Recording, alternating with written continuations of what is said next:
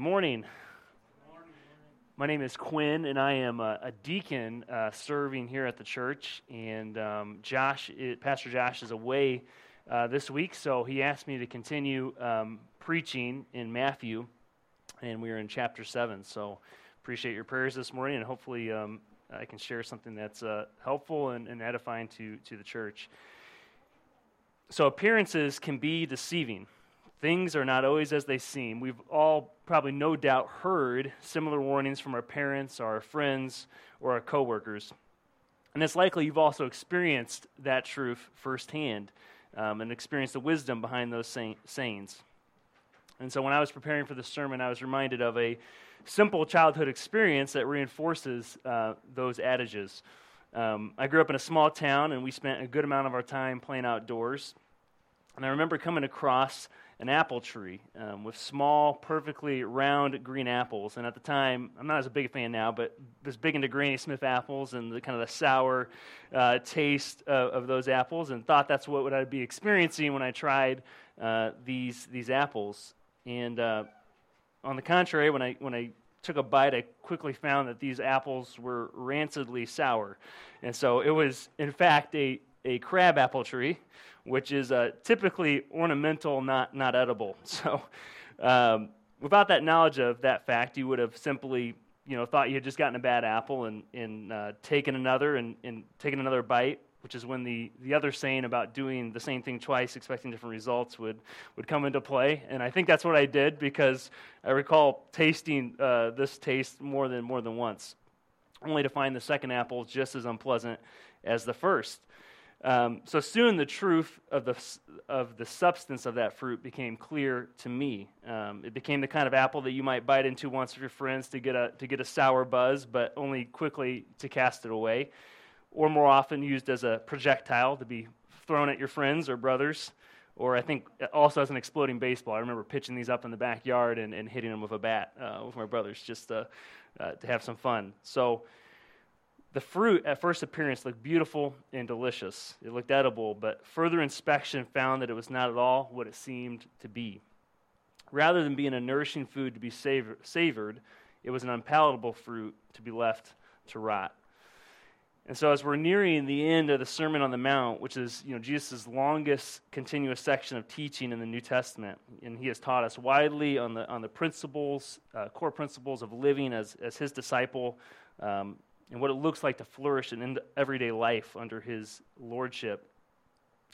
And now at the end, Jesus is going to very purposefully conclude with a series of warnings using binary oppositions or two contrasting things. Last week we saw the image of the two gates, right? The one that is narrow and the one that is broad. One leading to life, the other leading to destruction. In this passage, Jesus is going to compare two kinds of prophets or teachers and two kinds of disciples, using the image of two kinds of trees, bearing two kinds of fruit. Jesus is going to remind us that appearances can be deceiving.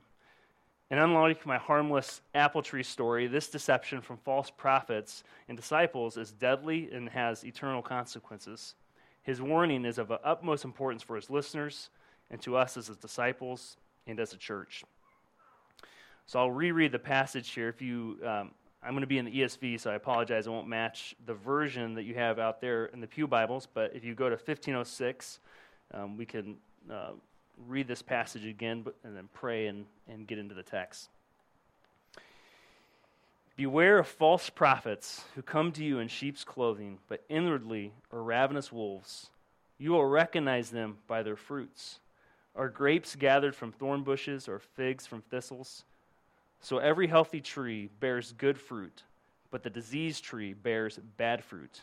A healthy tree cannot bear bad fruit, nor can a diseased tree bear good fruit. Every tree that does not bear good fruit is cut down and thrown into the fire. Thus you will recognize them by their fruits. Not everyone who says to me, Lord, Lord, will enter the kingdom of heaven, but the one who does the will of my Father who is in heaven. On that day many will say, Lord, Lord, did we not prophesy in your name, and cast out demons in your name, and do great mighty works in your name? And I will then declare to them, I never knew you. Depart from me, you workers of lawlessness. Let's pray. Father God, we come before you and ask Lord, that you would enlighten us with your word.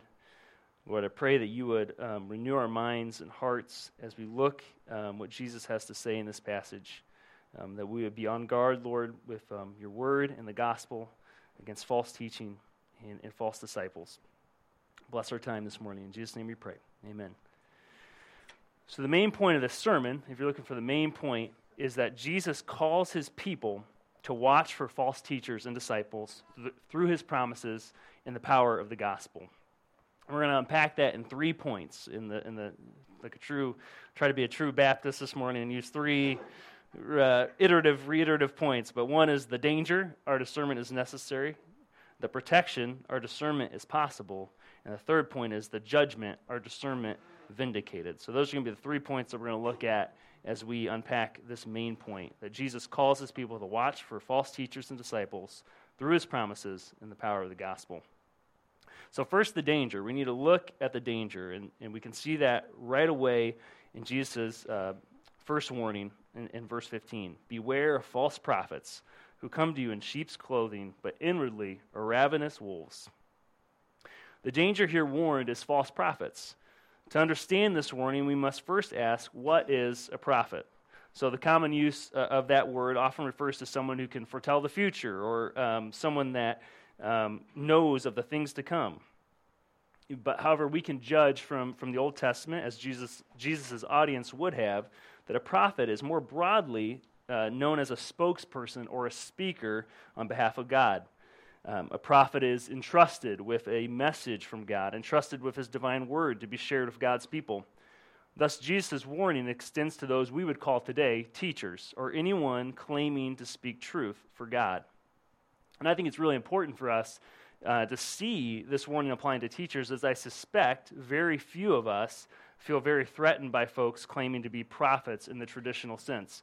Claiming to know the future, or running around claiming to be speaking new divine revelation on behalf of God. Not many of us are likely to be convinced when, say, a Mormon knocks on your door to share with you another testament of Jesus Christ, proclaiming that we should accept new divine revelation that was buried and revealed by an angel in Manchester, New York. That's probably not what many of us are going to find very persuasive. We'll typically try to end that conversation pretty abruptly, impolitely as possible, and go on with our day. People claiming direct, special, add to your Bible revelation from God, likely for many of us, and maybe some of us have struggled with that, but I would say for many of us, I would guess, is not, doesn't feel like a real danger. But what about false teaching? What about those subtle false truths that seek to slip into our hearts and minds undetected? What about those alluring falsehoods, while contrary to the gospel, still appeal to our fallen condition? Jesus' exhortation to be on guard for false prophets and their false message, and his description of them as those who come in sheep's clothing but are inside ravenous wolves, fully applies here.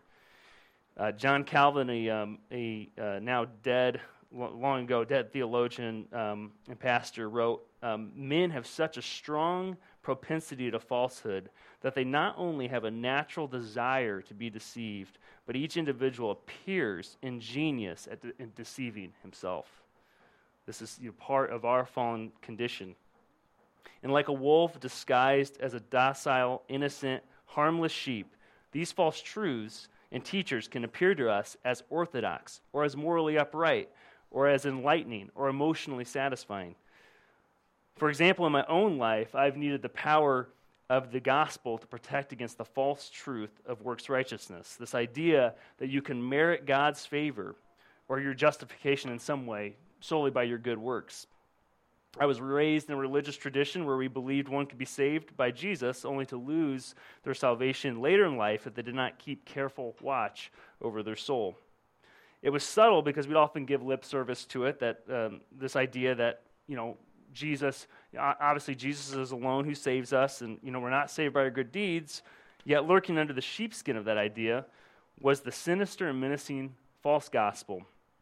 I remember saying that I couldn't imagine choosing to forsake God later in life, yet I could not believe that my salvation was somehow able to be lost, or I couldn't believe that it was irrevocable and that I couldn't fall away from God's grace. And this view even seemed, at the time, pious and right to me, as I believed that anyone who thought they could lose their salvation would just presume upon God's forgiveness and thus live however sinfully they wanted and shame the name of Christ. The Scripture could even be misused to make this case. There's biblical warnings about falling away and exhortations about examining or testing oneself to see that you're in the faith. And so this falsehood could even seem right and biblical to me.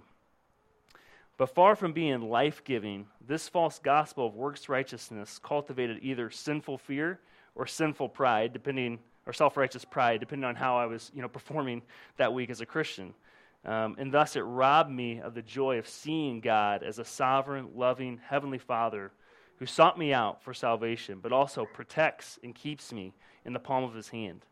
I miss seeing the great truths of the gospel, that we were sinners, dead in our sin, and separated from God, saved and preserved by grace alone through faith in Jesus' death and resurrection, and that it was a 100% gift of God, not of my works. And I miss seeing how these lavish gospel truths actually encourage and cultivate good works as we experience them. So this subtle, appealing falsehood of works righteousness, so prevalent in American Christianity today, did great damage to my soul, and it still is a great threat for me to keep watch over. It's deceitful. It looked pious. It looked like it was from God's word, but in reality, it was against the gospel. So what about you? What false teaching appeals to your fallen condition? Jesus is warning all of us that they exist and that their appearances are deceiving. By nature, they will look appealing to us. At first glance, these false truths and their teachers will seem innocent, even desirable. Jesus remarks later in Matthew's gospel that many false Christs and false prophets will arise and lead many astray, that they will be successful in leading many astray. Likewise, the Apostle Peter tells his Christian readers, but false prophets also arose among the Israelite people, just as there will be false teachers among you, who will just secretly bring in destructive heresies. They'll secretly bring in teachings that are destructive to our souls. In 1 John, we're exhorted, beloved, do not believe every spirit, but test the spirits to see whether they are from God. For many false prophets have gone out into the world. These passages highlight that false teachers are real, they are dangerous and numerous. Our discernment is necessary. It's commanded. We must keep close watch over our hearts. So again, ask yourself, what false truths appeal to my heart? The main threats may look different for each one of us, as the falsehoods we find appealing often are influenced by our upbringing or our culture or our family or our life experience or even our personality. But rest assured that they do exist. Perhaps it's a loosening of the biblical sexual ethics, that maybe Jesus or Paul didn't really mean what Christians have thought that they have meant over the centuries, and that maybe on matters of sexuality our interpretation is not very accurate. Or maybe it's challenges to the authority of the Bible. Like, what if the Bible really, was still God's word, but wasn't completely infallible, but contained errors to be disregarded if it's not compatible with social norms or the latest scientific thinking? Maybe it's the temptation to loosen or let go of biblical truths so you can feel better emotionally. I've struggled with this. Like revising or eliminating the doctrine of hell. Or perhaps embracing universalism, the idea that everyone will go to heaven because you can't accept that a good God would send people to hell. It's emotionally satisfying for us to believe something like that.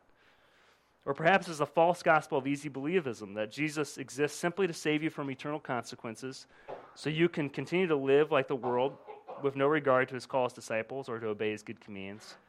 Or the prosperity gospel that tells you that Jesus exists to help you achieve the American dream, of wealth and good health, with no experience of sacrifice or suffering for the sake of the gospel. Whatever your temptation is, and there's many more that could be listed, and maybe none of those have ever been that appealing to you, but whatever your temptation is to false belief, Jesus is telling us to look out, to beware, to be on guard. We must see that this danger is real, and that our discernment as disciples is necessary to avoid deception. So that's the danger.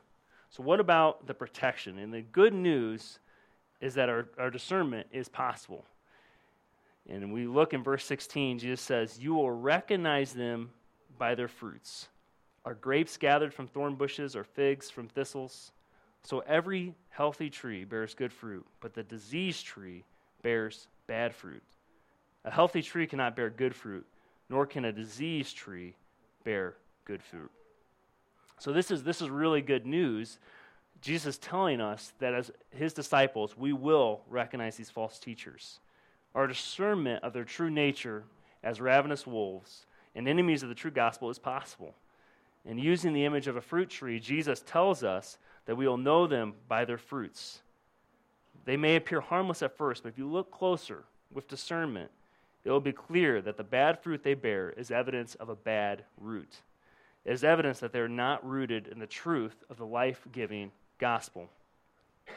Jesus says that by their very nature, these false teachers will not produce the kind of fruit that is consistent with one whose heart has been changed by the gospel. This is why he asked rhetorically, are grapes gathered from thorn bushes or figs from thistles? The answer is no, of course not, right? The grapes are produced from a grapevine. Figs come from a fig tree. I don't know if I'd be able to recognize one, but it comes from a fig tree, while thorn bushes produce thorns and thistles, produce thistles. So the produce of the tree reveals the nature and health of that tree. A healthy or good tree will bear good fruit. Indeed, it cannot bear bad fruit, according to Jesus. And likewise, a diseased or bad tree will bear bad fruit. It cannot bear good fruit. The fruit reveals the root. And if you go to John 15, verse 5, and that's 1676, I believe, in the Pew Bibles, Jesus pushes this point a little further with a similar garden analogy or fruit analogy. So John 15, verse 5.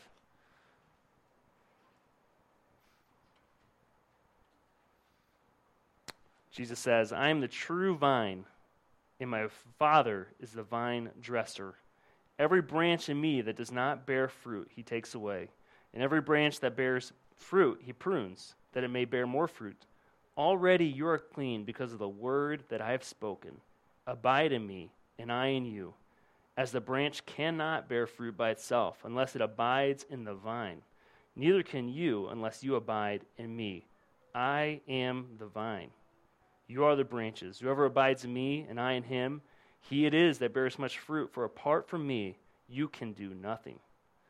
If anyone does not abide in me, he is thrown away like a branch and withers, and the branches are gathered and thrown into the fire and burned. If you abide in me and my words abide in you, ask whatever you wish, and it will be done for you. By this my Father is glorified, that you bear much fruit, and so prove to be my disciples. So Jesus explicitly says in here in verse 5, I am the true vine.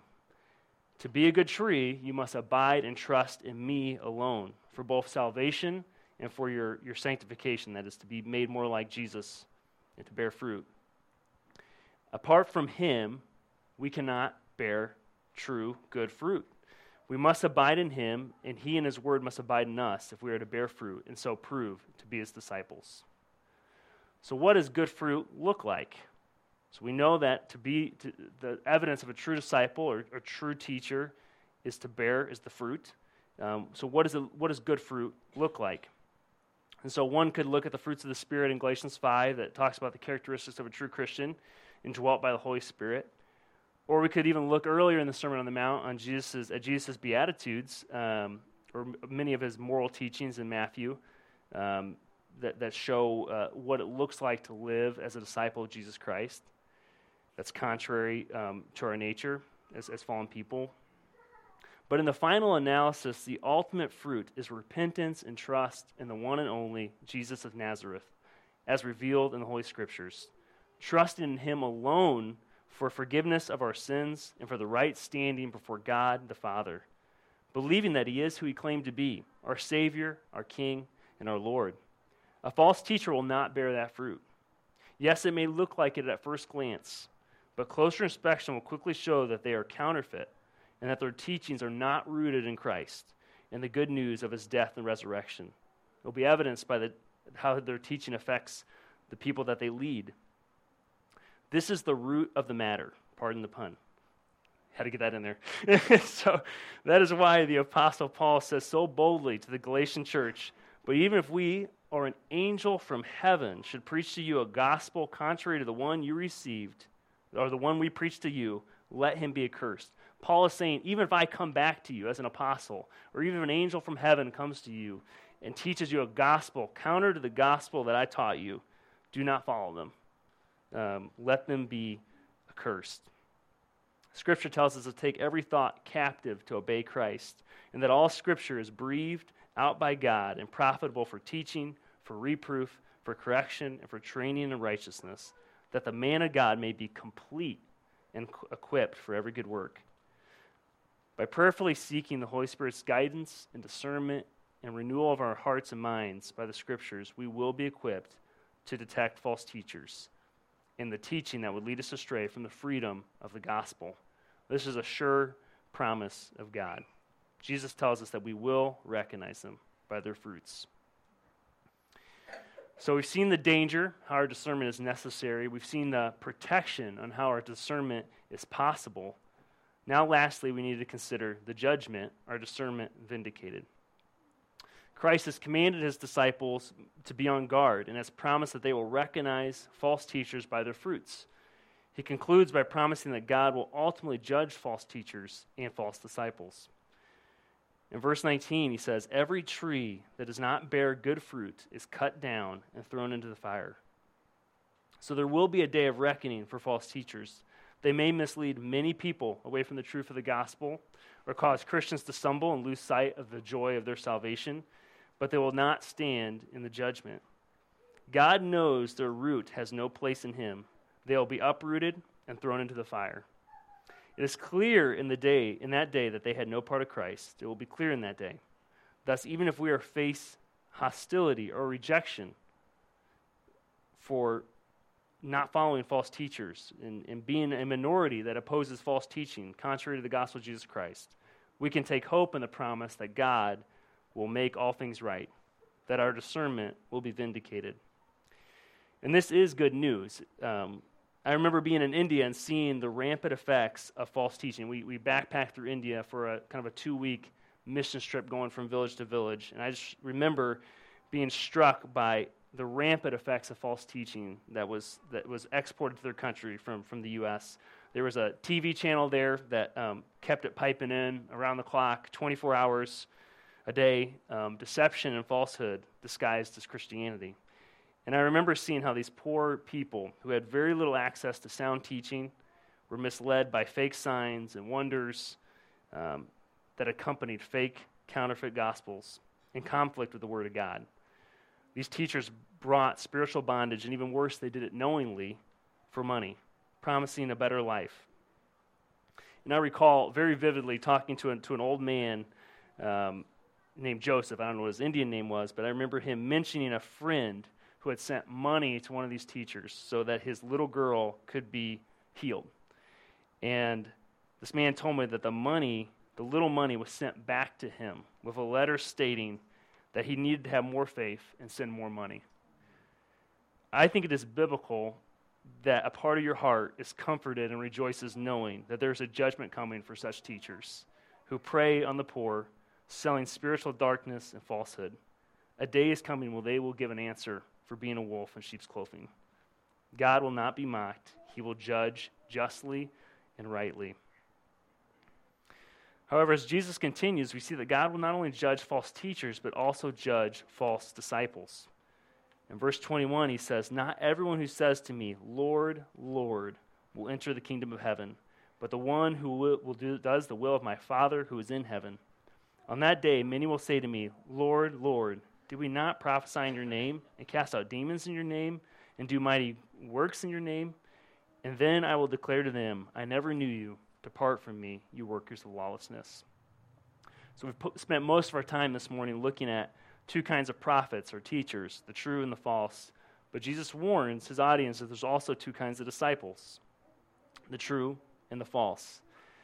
Many of the truths about false prophets also apply to false disciples. By first appearance, they may appear to have the root of the matter in them. They spoke of the Lord personally, intimately, as the address, "Lord, Lord." It indicates a term of endearment, a term of intimacy. They're claiming to have a very close, intimate relationship with the Lord.